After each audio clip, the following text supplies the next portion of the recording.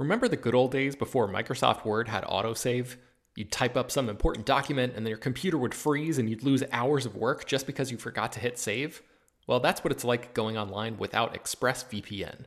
Every time you're connected to an unencrypted network, whether it's in an airport, a hotel, a cafe, or anywhere, your online data is not secure. Any person on that same network who knows what they're doing can gain access to your personal data. Bank logins, credit card details, passwords, all the stuff you don't want people seeing. Unfortunately, hacking has become much easier than it used to be. People don't even have to be exceptionally skilled to do it, and there's a lot of money to be made by selling your information on the dark web. ExpressVPN stops hackers from stealing your data by creating a secure, encrypted tunnel between your device and the internet. It's incredibly easy to use. Once the app is running, you literally click one button to get protected. And it works on your phone, laptop, tablet, and more, so you can stay protected on the go. I've been using ExpressVPN for a little while now, and I can rest easy knowing my info is safe and secure. I've heard horror stories of people who've been hacked, and it sounds like a massive pain to try to get any resolution in the aftermath, so I am not interested in finding out what that process is like. Secure your online data today by visiting expressvpn.com/film. That's expressvpn.com//film, and you can get an extra 3 months free. expressvpn.com//film. This show is sponsored by BetterHelp. This year has gone by incredibly quickly, but it's always nice to pause and take stock. What's something you're proud of in 2024 so far? What's something you still want to accomplish this year? I know I'm guilty of falling into a routine and not always thinking about the bigger picture. But as the great Ferris Bueller once said, life moves pretty fast. If you don't stop and look around once in a while, you can miss it. So it's crucial to take a moment to celebrate your wins and make adjustments for the rest of the year. Therapy can help you contextualize your progress and set achievable goals for the next 6 months. As you surely know by now, it's not only for people who have experienced major trauma. Therapy is helpful in all kinds of ways, including learning positive coping skills and how to set boundaries. If you've been considering trying therapy, check out BetterHelp. It's fully online and was specifically designed to be flexible and customizable to your schedule. To get started, just fill out a brief questionnaire that matches you up with a licensed therapist, and you can switch therapists at any time for no additional charge. Take a moment. Visit betterhelp.com/filmdaily today to get 10% off your first month. That's BetterHelp, HELP.com/filmdaily.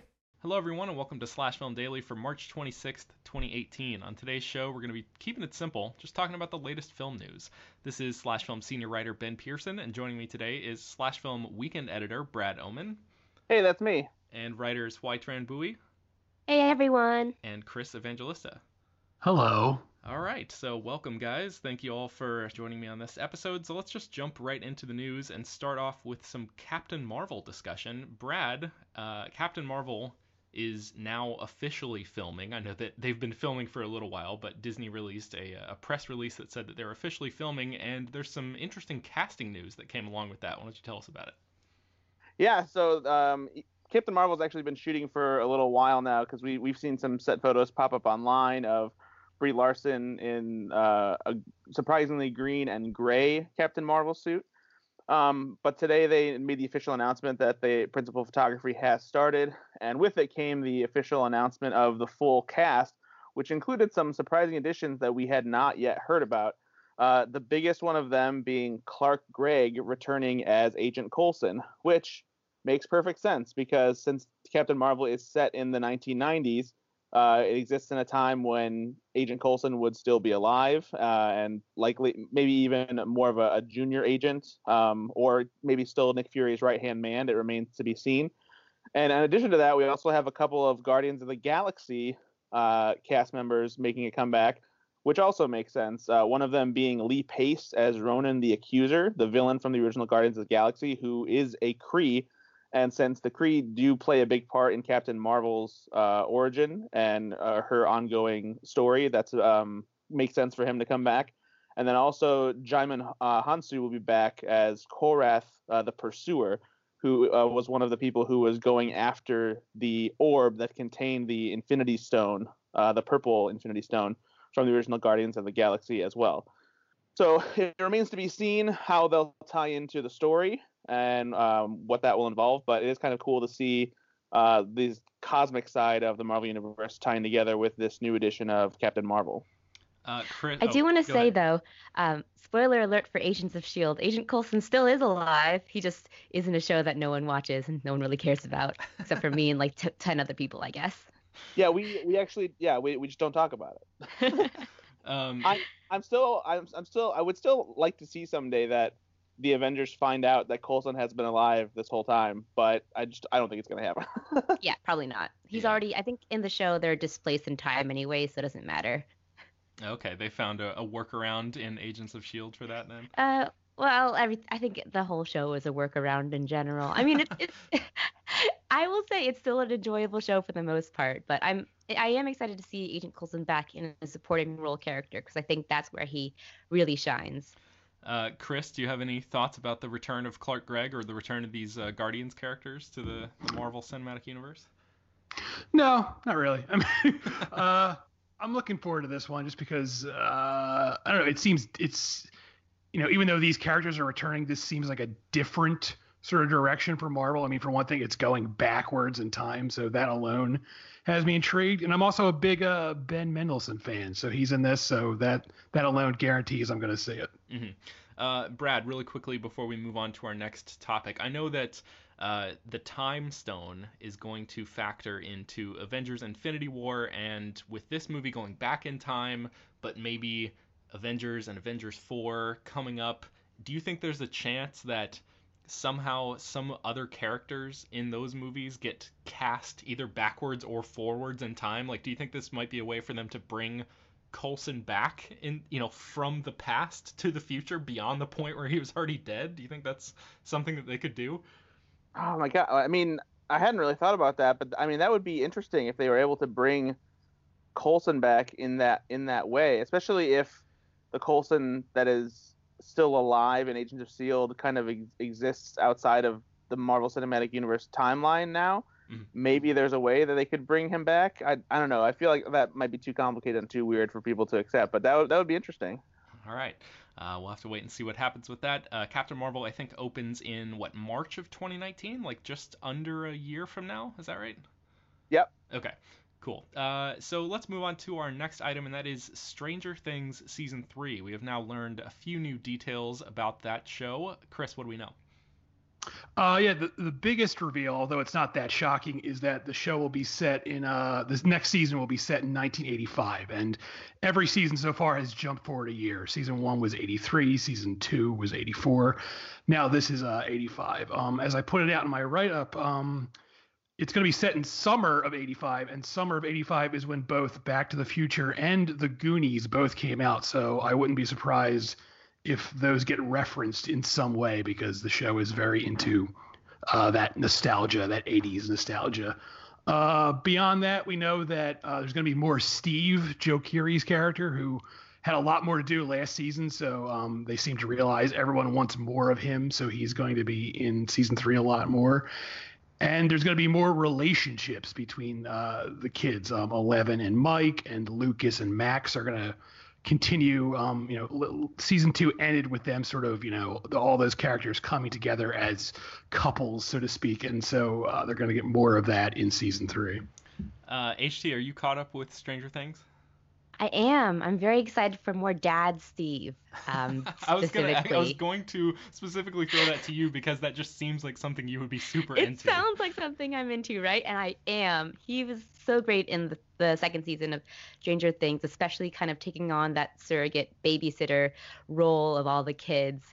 And actually, speaking of the Goonies, I kind of felt that vibe towards the end of season 2 when Steve was kind of looking over all the other kids and they all came together in a big group. So I would be happy to see more sort of Goonies-esque adventures going on where stakes are a little less high and things can be a little more goofy and Will maybe doesn't have to suffer quite so much. Yeah, that would be nice. I think on a previous episode of the show, Chris and Peter and I did like an in-depth Stranger Things season 2, I guess like a quasi review where we just talked about a ton of different aspects of that show. Brad, are you caught up with Stranger Things? What did you think about the second season? Yeah, I really like the second season. I wasn't even down as much on the sort of the spin-off episode, if you will, where we learn more about Eleven's quote unquote sister and the idea of other people with powers. I didn't hate that episode, but yeah, I really like Stranger Things season 2. I'm interested to see what happens with season 3. Also, since it's set in 1985, I'm sure that just like there were Ghostbusters references in season 2, we'll get plenty of Back to the Future references for season 3. Yep, looking forward to it. Hopefully they can improve a little bit, because I loved the first season and thought the second season took a little bit of a nosedive, but it's certainly not unwatchable or anything. But I'm hoping they sort of pull out of that tailspin, or at least what I perceive to be a little bit of a tailspin there. Let's move on to another Netflix property, and that is a live-action Carmen Sandiego movie. HT, who's going to star in this thing?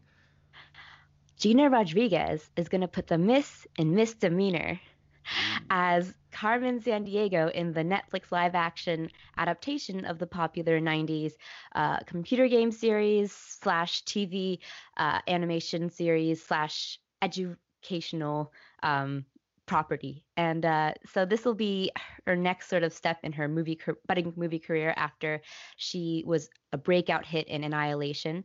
And this is kind of coming off the tails of her CW show, Jane the Virgin, soon ending. So this is a really exciting step for Gina Rodriguez, who will be starring as Carmen Sandiego and producing the Netflix adaptation as well.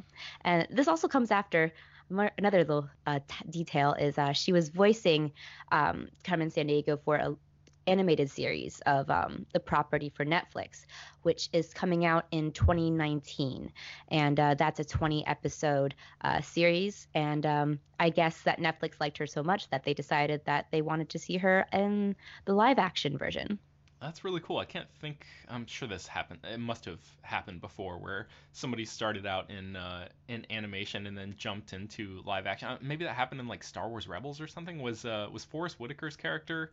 Brad, did you watch Star Wars Rebels? Was that character? I think he only appeared in Rebels after Rogue One. Okay. Yeah. I'm sure. Although I will say there is another CW show, Vixen, which started off as a CW Seed animated series. The actress who played Vixen jumped over to Legends of Tomorrow as a live-action version of that character. Okay, there we go. Yeah. So if anybody else has any other options or instances rather of that happening, let me know, because I'm curious. Email us at peter@slashfilm.com.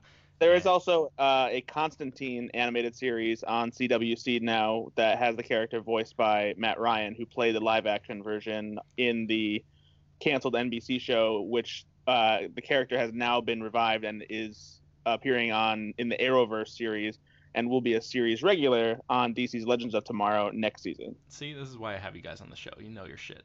All right, so really quickly before we move on, I'm curious as to what y'all's relationship is with Carmen Sandiego. Did you grow up? I grew up playing the computer game in like computer lab classes, and when I was in elementary school and stuff like that. I never really watched the animated series, or if I did, it was pretty infrequently, but I remember the theme song because it's so iconic. Let's go around the circle, I guess. Chris, did you have any relationship with the Carmen Sandiego franchise when you were younger? I do remember what was it? It was like a game show, was it? Or some sort of like trivia sort of show. I remember watching that. It was like a PBS educational geography show that had animated segments. Right. I do remember that. I do remember they had it was like Rockapella was the house band that was always there singing. I do remember that, but I don't really remember like the detail. I do remember like they never really showed Carmen Sandiego, so it's kind of weird that I guess the movie is changing that where she's the main character, because the whole point of the show was they were constantly chasing her and they never could find her. So I guess the movie isn't staying true to the source material. Yeah, you would think that maybe Gina Rodriguez would be playing like a detective who's hot on her trail or something, that the movie could follow that character. But yeah, it seems like it's going to be from Carmen Sandiego's point of view. That's sort of an interesting twist. HT, what about you? Oh yeah, I grew up playing the computer game, and I also grew up on PBS, so because I didn't have cable as a kid, so I watched a lot of the game show as well. But yeah, I remember playing the computer game a lot as a kid and being extremely frustrated because you never catch her, and I really hated that game because I didn't realize that the point was to learn about geography and not to catch this lady who you missed just by a tiny sliver. It was very frustrating for me, but I remember liking Carmen Sandiego a lot, except for the fact you never catch her. Yeah. What about you, Brad? Yeah, I watched the game show whenever it was on PBS as well. And I have never forgotten the Rockapella theme song that they did for the show. Not to mention during the final game when you had to find like the loot and the warrant, and every time you did, they had Rockapella go the warrant and stuff like that. Wow. All right. That's a deep cut. All right. So let's talk about one more Netflix related item, and that is Netflix films are now officially banned from the Cannes Film Festival. HT, what do we know about this?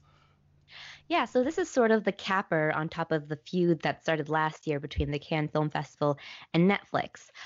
So last year, Okja and the Meyerowitz stories were both allowed to screen for Cannes competition last year, despite only screening for day-to-date releases in both theaters and streaming. And this sort of flouted French laws for having a 36-month delay between the movie's theatrical release and its streaming release. And it caused quite a controversy when these movies screened in Cannes, so much so that Okja got booed as soon as the Netflix logo appeared on screen. But the movies themselves actually were critically praised, but it created such a stir that Cannes has gone out and just straight out banned Netflix from competing. So they cannot Netflix cannot submit films for future competition lineups, but they can screen them outside of competition. So, HT, I saw that you tweeted, "This is dumb." The words "this is dumb." Tell me why you think this is dumb. Well, it's ridiculous because they are banning films just because of this distribution method. And I think that sometimes Netflix takes its disruptor status a little bit too seriously and, doesn't play by the rules. But at the same time, France is being incredibly just archaic in their approach to this, and it's funny to me that the head of the festival keeps saying things like, "We're a risk-prone festival. We like to take risks on our films," but here it's the complete opposite. They're sticking by a very traditional theatrical release method that doesn't. It only closes off these films to the rest of the world even more. And I think that, just because Netflix, does not really abide by theatrical release except for when they show for awards recognition or some sort of things like for the Oscars, you're required to have a 2-week theatrical run. That's often the case you see for a lot of indie films too. Like they don't even screen in theaters for that long either. So it's ridiculous to me that this is where Cannes is sort of drawing the line, because Netflix has a lot of great films like Okja, like the Meyerowitz stories, like Mudbound last year. So it just seems to me like a very backwards sort of reaction to Netflix and its changing of the model. Chris, as somebody who attends a lot of film festivals, I assume you have an opinion on this. What do you think? I mean, everything HT just said is pretty much spot on. It's a silly, archaic way of approaching, the future, and to take you way back in time, back in when talkies were coming in. Not that I remember this personally, I'm not that old, but back when when talkies were taken over for silent films, there was this sort of same reaction from industry people who were just like, "Oh, they're gonna ruin movies. This is a bad idea," and it became the norm, and it's people clinging onto this idea that if something isn't directly made for the screen, it can't be a real movie, and that it doesn't apply anymore. I mean, don't get me wrong, there's a lot of terrible Netflix movies, and they're poorly made and all that stuff, but there's also really great stuff. I mean, Okja was in my top 10 best movies of the year last year. I think it was phenomenal. So I just feel like it's time for people to start adapting to the future, whether they like it or not.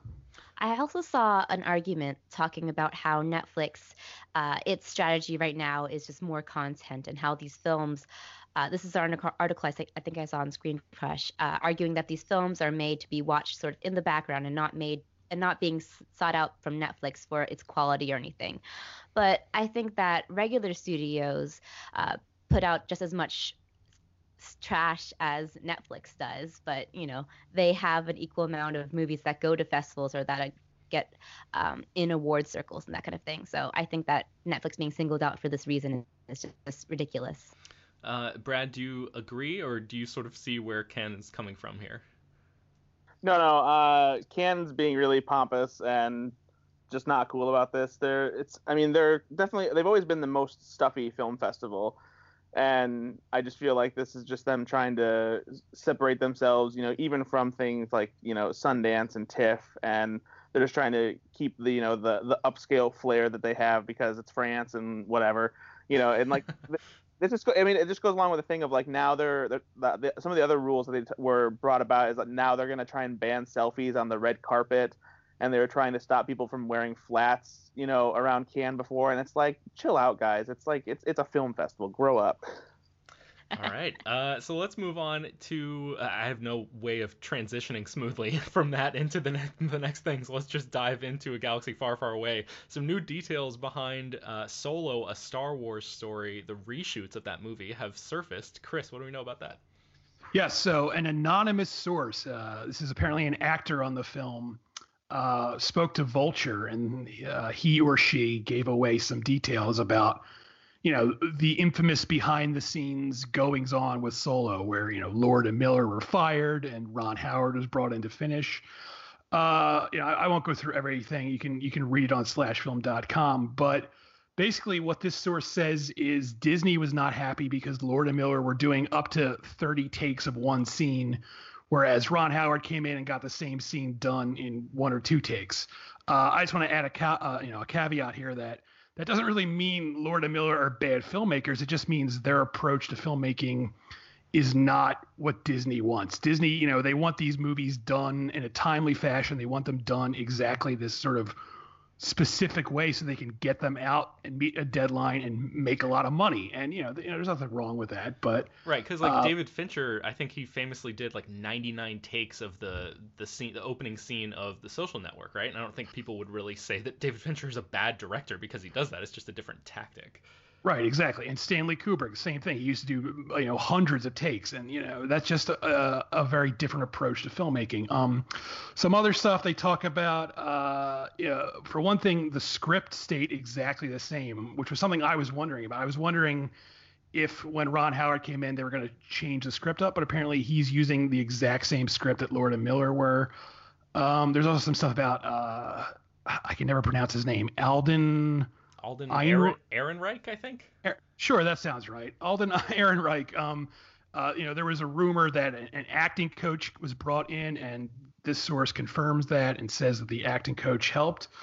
This source also throws a little shade on Alden by saying he's not a bad actor, he's just not good enough, which is a little brutal, but I guess that's this person's opinion. So, you can get more details at the article at slashfilm.com. That sounds like some jealousy to me. I wonder if this quote unquote actor who spoke with Vulture and divulged all these details is actually just like a background extra or something, and they're calling themselves an actor. I don't know.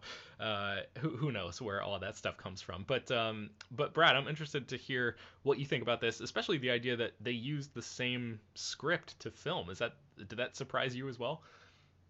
Yeah, I would. I guess so. Like I would have assumed that maybe there would have been some changes because with Lord and Miller working on it, there's probably a little bit more of a loose feel with some of that dialogue, even though they have a strict story they have to stick to. But at the same time, it's the improvisation doesn't really do much to change the script overall. Just add some jokes and different readings on lines and things like that. So I think what it comes down to is really what we get from it is that Lord and Miller were used to shooting much more fast and loose and weren't really prepared for something of this scale and delivering, something on par with, what Star Wars is supposed to be. And they needed a director that could really reel things in, get the shots that they knew they needed to get and not spend as much time, trying to goof around and figure out what works best. They need somebody who knows, what works best. And yeah, to really hunker down and get the film done the proper way, I guess. Mm-hmm. There's one more Star Wars item on our docket today, and that is that Mark Hamill has revealed the original ending of Star Wars Episode 9 as intended by George Lucas. So we're never actually going to see this version of the movie, but Hamill has explained what the sort of in broad strokes what that ending was going to be. Chris, what did he say about that?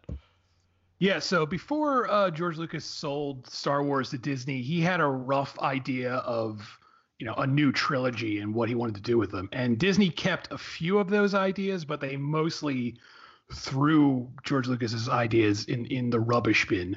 And Mark Hamill is saying one of those ideas was to end Episode 9 with Luke training Leia, I guess, to be a Jedi, and then Luke dies. I mean, obviously, even if Luke hadn't died in The Last Jedi, spoiler alert, even if that hadn't happened, obviously that couldn't, this ending couldn't have happened anyway, because Carrie Fisher, of course, passed away before Last Jedi came out. But this is just one idea that could have happened, but now never will.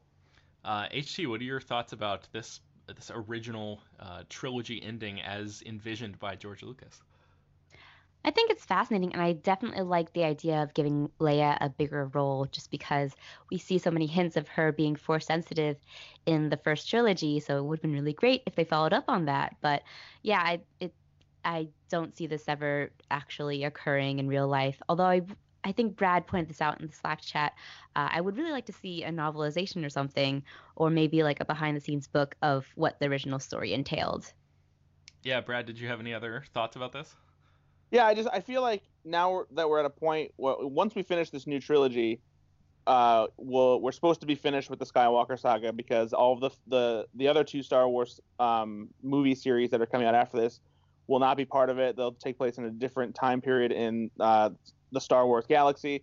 So I wish that they would release some kind of book that collects what the ideas that George Lucas had written down, even if it's just his like scratch notes, a treatment, whatever he had. Just publish it so that fans can see, what his ideas would have been and how different that would have been. I think that would be really cool just to get an idea of what that would have been like. Yeah, and I want somebody to make like a Jodorowsky's Dune level documentary about what George Lucas's vision of the sequel trilogy would have been, because I feel like there's probably enough material out there. Not that we have access to it, but it's in a vault somewhere, that if somebody were able to get access to that stuff, I feel like there's probably storyboards, there's probably treatments, there's probably all sorts of stuff where you could make sort of, in the vein of that movie, sort of animate the storyboards and do a cool sort of retelling and be able to let George Lucas's vision be seen, and fans can sort of compare it to the real version that we get. But I don't know if that'll ever happen. We'll see if Disney decides that that they're going to bestow that upon the world. But all right, so the last thing is Pacific Rim Uprising. And last week, on Friday's episode of the show, we did a whole episode devoted to that movie, where I spliced in interviews with John Boyega and Stephen S. DeKnight, the writer-director. So if you have not listened to that episode, I would recommend going back and checking that out. I guess earlier last week was talking about how I saw the movie and actually was not a big fan of it. But Brad, you have since seen the movie and you enjoyed it way more than me. So in the interest of fair play, I wanted to give you a little bit of a platform here to share your opinion that was different than mine and tell me why you liked Pacific Rim Uprising. Yeah, for me, I just had a lot of fun with this movie. I don't think that it's I don't see how it's worse than the first movie.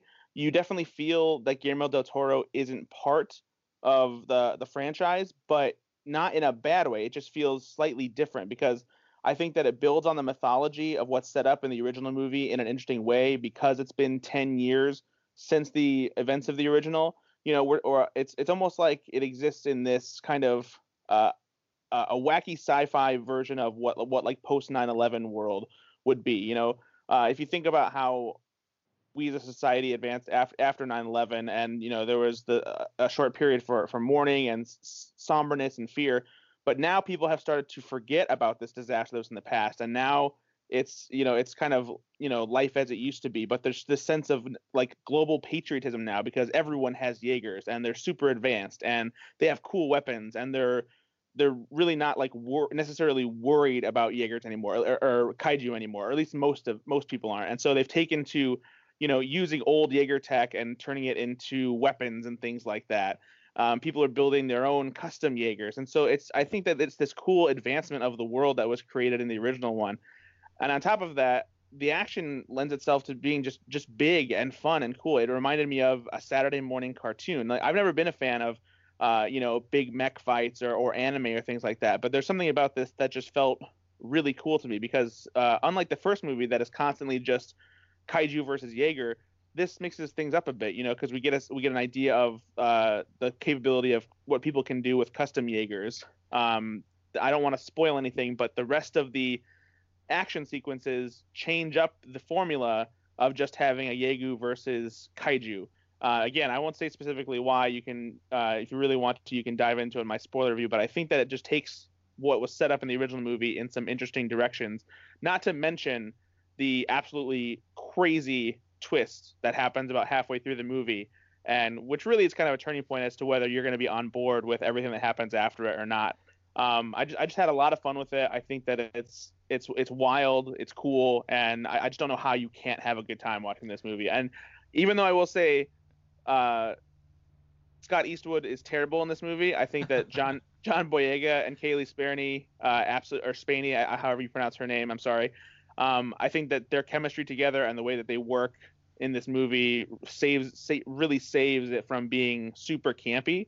Campy in a bad way, because it still is campy because of the kind of movie it is, but it's campy in the same way the first movie was. And I just think that it ups the ante in different ways while still staying true to what made the original movie cool.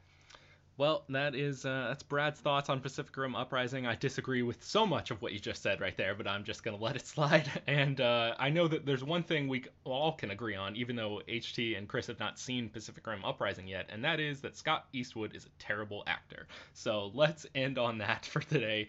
Slash Film Daily is published every weekday, bringing you the most exciting news from the world of movies and TV, as well as deep dives into the great features that you can find at the site. You can subscribe to the show on iTunes, Google Play, Overcast, Spotify, all the popular podcast apps. And don't forget to send your feedback, questions, comments, concerns to us at peter@slashfilm.com. Be sure to leave your name and general geographic location in case we mention your email on the air. Rate and review the show on iTunes. That would be really awesome. And before we end, let's go around the circle and tell people where they can find more of our work online. Brad, let's start with you. You can find me on Twitter at Ethan_Anderton, and you can also check out my own podcast called Go Flix Yourself, FLIX, on iTunes and other podcasting platforms. HT? You can find me on slashfilm.com, and I'm on Twitter at HTranBui. Chris? Also slashfilm.com, and I'm on Twitter at CEvangelista413. You can find me at slashfilm.com as well, and you can find me on Twitter at Ben Pears. Thanks for listening, everybody. We'll see you tomorrow. American Giant makes great clothing, sweatshirts, jeans, and more right here in the U.S. Visit American-Giant.com and get 20% off your first order with code STAPLE20. That's 20% off your first order at American-Giant.com, code STAPLE20.